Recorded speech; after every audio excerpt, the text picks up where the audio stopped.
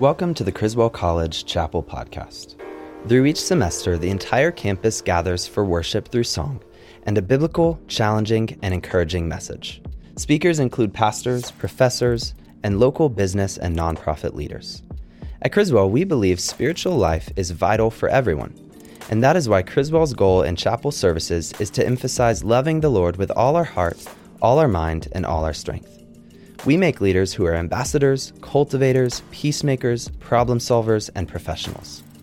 While chapel services are tailored to students, we are encouraged by all our guest speakers by knowing that the practicality of what is being spoken is for everyone. To learn more about Criswell College, visit criswell.edu. Thank you for joining us. Today we will be hearing from Dr. Terri Moore. Dr. Moore holds a Bachelor of Science from Mississippi College, as well as a Master's of Theology and Ph.D. in New Testament from Dallas Theological Seminary. She serves as Assistant Professor of Greek and New Testament at Criswell College, and her book, The Mysteries, Resurrection, and 1 Corinthians 15, is available from Lexington Press. In her free time, Dr. Moore enjoys traveling and other adventures with her family, spoiling her dogs, and reminding her students to read their syllabus and check their Canvas page. Without further ado, Dr. Terri Moore. Hello. I'm really glad to be here. I was excited to hear about our theme in chapel this semester, and I wonder if you've noticed that we have a theme in chapel this semester. Maybe not. We are walking through the I am statements in the Gospel of John. And you've heard messages on Jesus as the bread of life and Jesus as the light of the world. And then we missed a message on Jesus as the door of the sheep because of that pesky ice storm. And so today we are looking at the fourth I am statement in the Gospel of John, where he says, I am the good shepherd. And we will be in John 10, 11 through 18, if you want to go ahead and find that.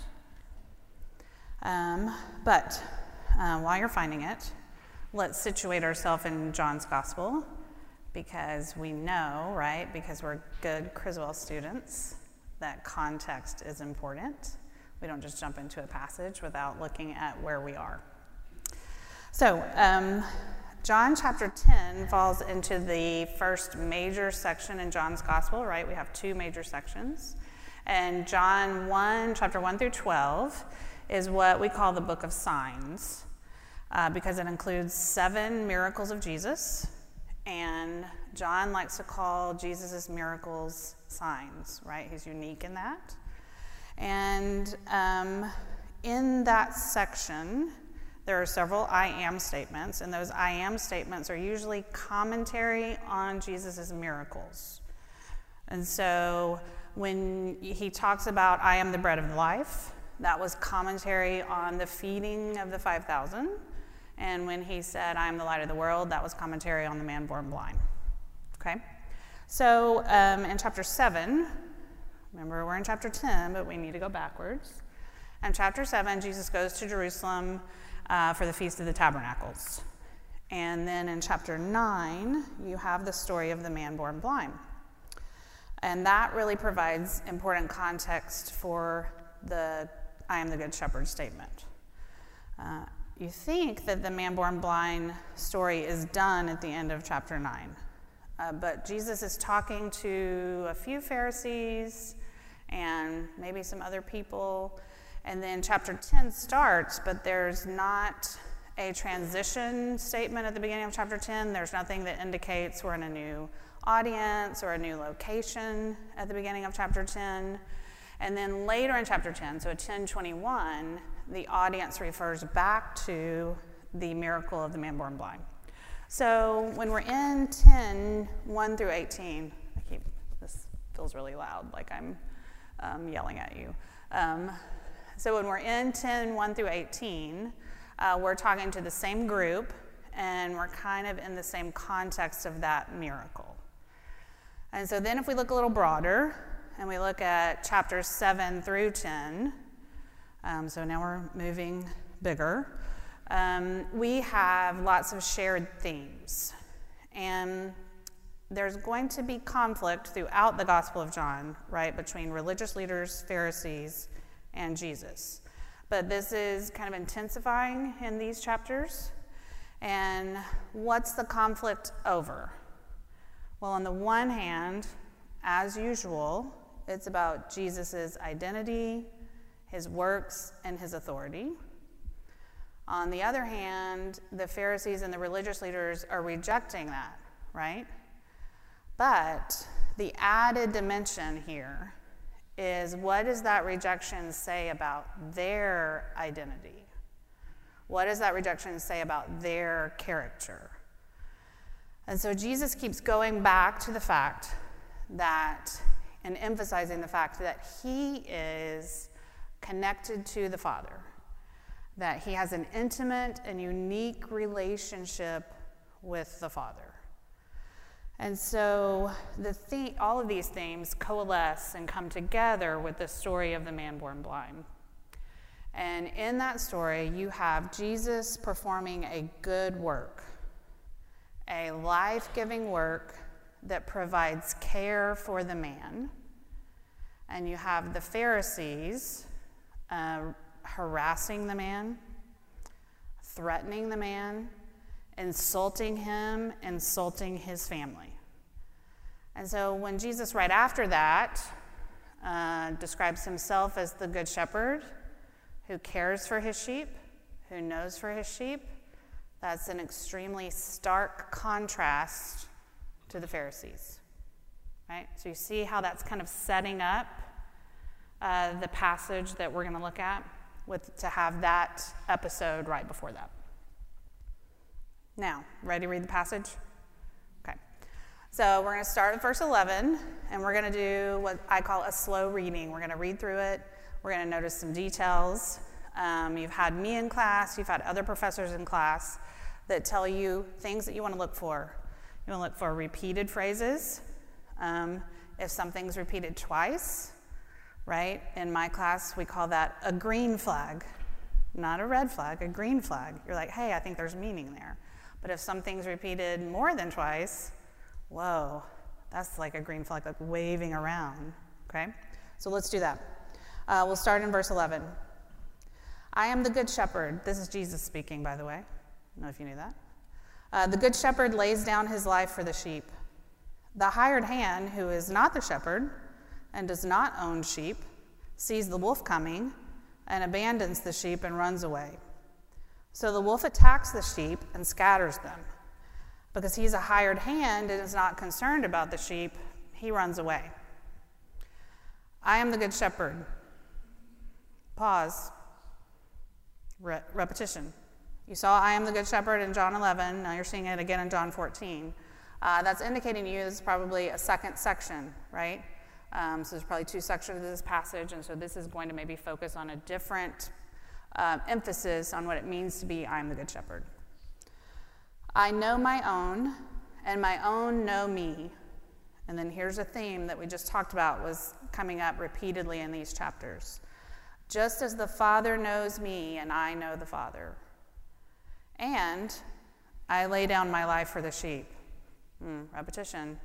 We saw that in verse 11 also. I have other sheep that do not come from this sheepfold. I must bring them too, and they will listen to my voice, so that there will be one flock and one shepherd. Here we are in John, and that sounds a lot like Paul. There will be one flock and one shepherd. I can never get through a passage without stopping, can I? Okay. Verse 17, this is why the Father loves me, because I lay down my life. There it is again. So that I may take it back again. What does that mean? Sounds like resurrection. No one takes it away from me, but I lay it down of my own free will. I have the authority to lay it down, and I have the authority to take it back again. This commandment I received from my Father. So we've got the passage. We need to dig into some details. But we've got to pause again, right? Because this shepherd language that he keeps using is not general shepherd language. we have a Jewish man in Jerusalem speaking to a Jewish audience, and that imagery is very well known to them. So we might be reading it and just thinking, oh, shepherds do this and shepherds do that. But if you read your Old Testament carefully, the Old Testament repeatedly refers to God as the primary shepherd of his people Israel. You know a pretty famous passage that does that. There's multiple ones, but you may recognize Psalm 23. The Lord is my shepherd, I lack nothing. You may have memorized it in another version. The Lord is my shepherd, I shall not want. Okay. So the Old Testament is using shepherding language for God to describe him as a very steadfast leader of his people who provides care and provision. His people can rest because they know that they are safe with God as their loving protector, even in the midst of trouble and suffering. Yahweh is their protector. He is their shepherd, right? But the Old Testament expands the shepherding imagery, and Israel's leaders are their shepherds, the kings and the other leaders of the nations. And they should, emphasis should, lead, guide, care for the people in the same way that God does. But you've taken enough Old Testament survey and enough New Testament survey to know that over the generations of Old Testament history, intertestamental history, that those leaders failed over and over again to care for the people, right? The kings before the exile failed.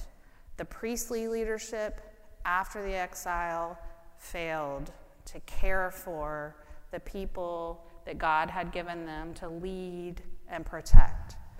So you have Israel's prophets, and they condemn the wicked leadership of the people. And they describe the catastrophic and harmful way that the leadership impacted the people.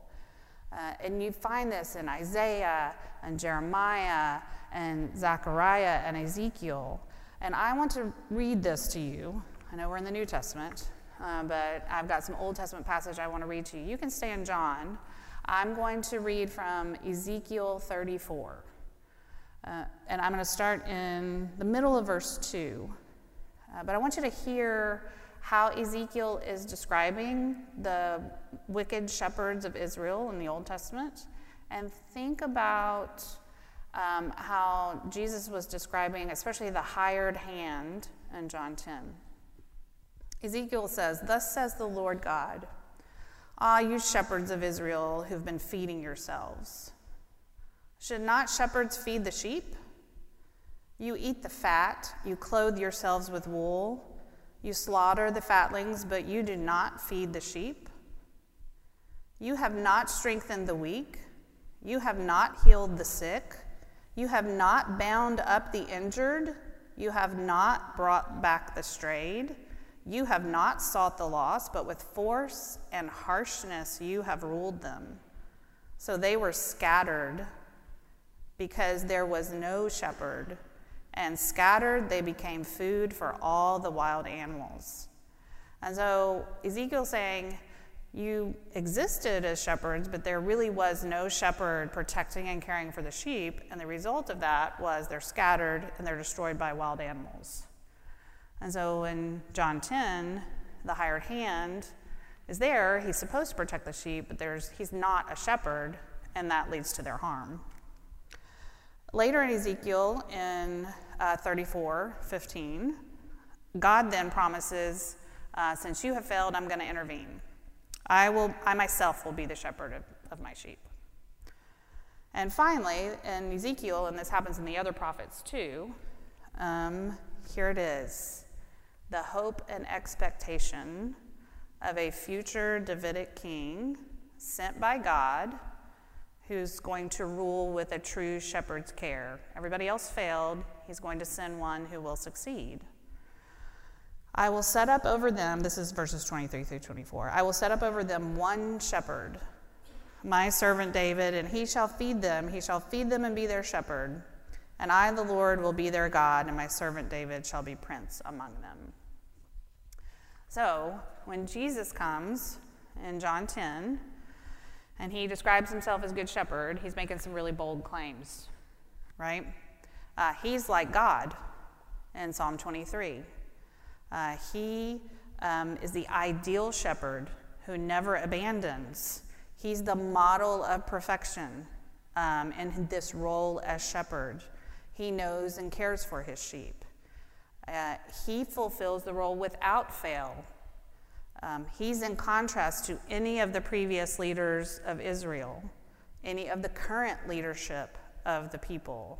He shepherds in unity with the Father, a unity of power and authority, a unity of operation, a unity of intention.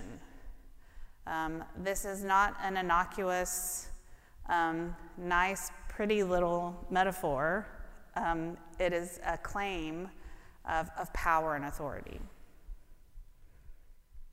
So in light of this context, then, what does this passage teach us?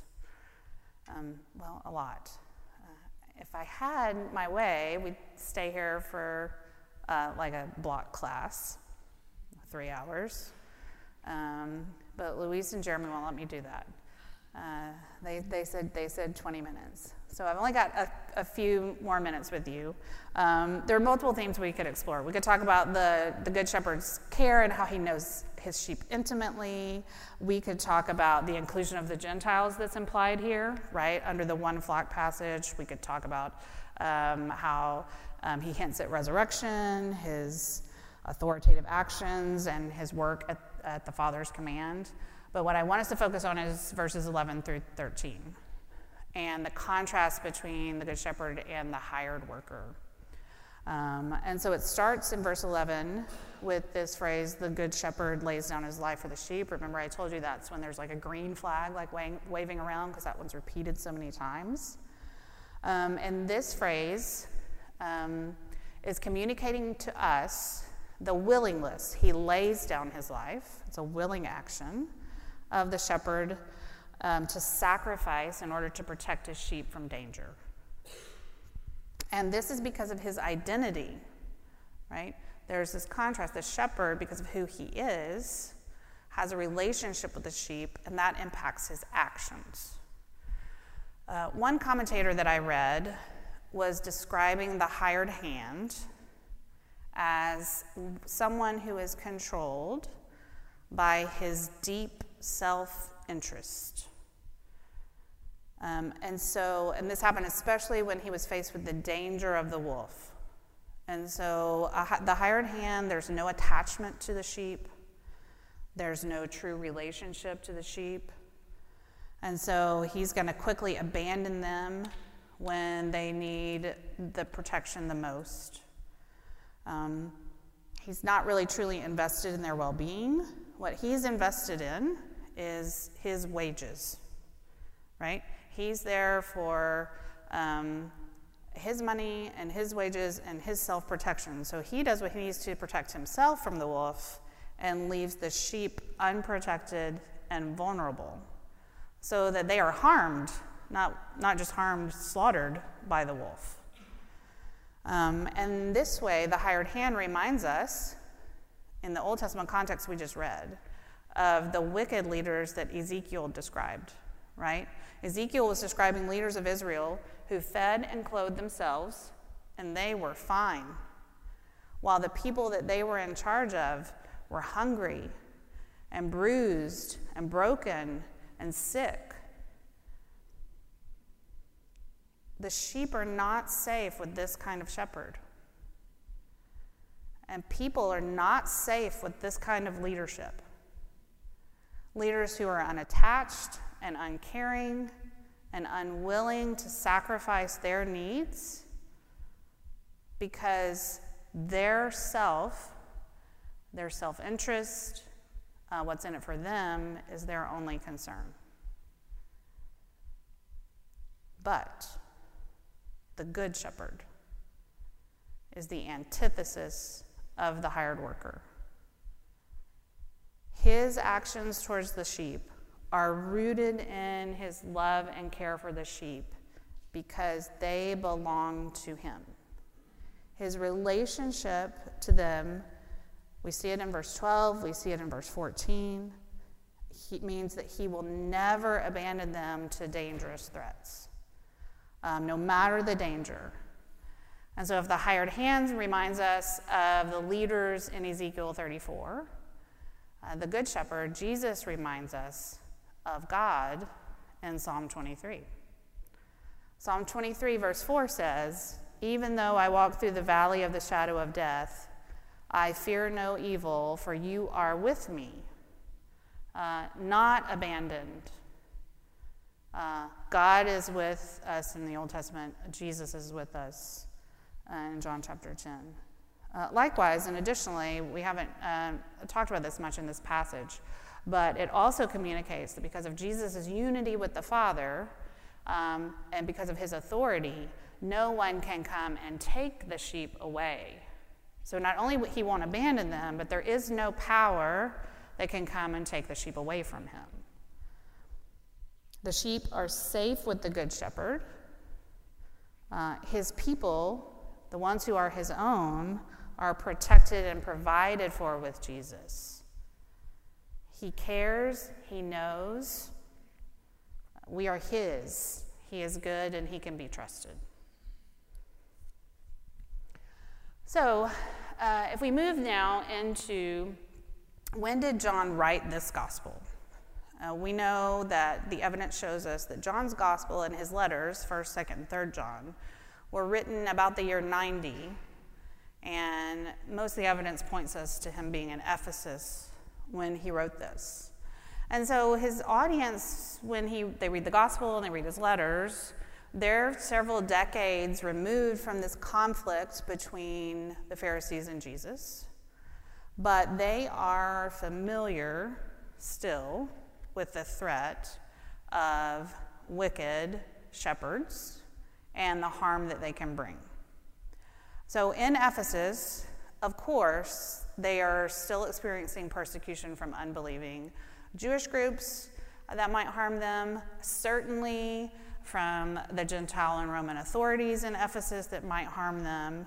But closer to home for them is internal conflicts in the church that reflect leadership gone awry already in the year 90. If you look at Acts chapter 20, 28 through 30, you can look it up if you want to, but I'll just summarize it for you. Paul had, when he's saying goodbye to the Ephesian elders, so Ephesus, the same city, he uses language very similar to John 10. And he's telling the elders that they need to shepherd the flock and guard against wolves. See the similarity in language here? But the shocking thing is where the wolves are going to come from. Paul says the wolves are going to come from among you. Not just among the church, but from among the elders. And so leadership gone awry that can harm. If you look in Jude, I know it's a really short book, so you might miss it, but Jude is teaching is fighting actually against false teachers, and he describes them as dangerous, and he describes them as greedy, and he says they are shepherding themselves. That sounds a lot like the shepherds in Ezekiel. And that sounds dangerous. They are caring about themselves and not about the people that they are supposed to be taking care of. And so then if we look at 1st, 2nd, and 3rd John, John is also, in those letters, fighting against false teachers. And in 1st, 2nd, and 3rd John, teachers have gone out from their church community. People have separated from the church community. And it looks like we're pretty certain that some of those would have been leaders or elders in John's church. And we talk a lot about those letters about the false teachers Christology and how that's gone wrong, but it's pretty clear too that they are treating their former church members with hatred and disdain and just really harmful behavior. And so in 1st, 2nd, and 3rd John, John does the same thing he does in the gospel. In response to this, he tells the people to remember who Jesus is. Remember his identity. He is from God, and he can be trusted. So, what about today? We are bombarded with failure of leadership outside the church, but more devastatingly inside the church. And when it happens inside the church, the just avalanche of harm that we see, that we experience ourselves, is devastating and heartbreaking. Especially if it's somebody you know personally, but even if it's just somebody that you trusted and that you loved. And so what do? Right? I think that we can learn from John's testimony and remember that we belong to the Good Shepherd. He does not harm. He does not abandon. And he is like his Father. He always protects and he always provides. Let me pray for us. Heavenly Father, sometimes it's easy to believe that you healed a blind man in the 1st century and you raised a dead man in the 1st century, and then it's harder to believe that you're our good shepherd now. And so I just pray that we will be like the dad in Mark, in the Gospel of Mark, and we just ask you, we believe, Lord, help us when we fail to believe. Help us strengthen our belief to know and remember that you are our good shepherd. It's in the name of Jesus we pray. Amen. Thank you once again for listening to the Criswell Chapel podcast. Please make sure to visit criswell.edu to learn more about Criswell College. We hope that you will join us again soon. God bless you.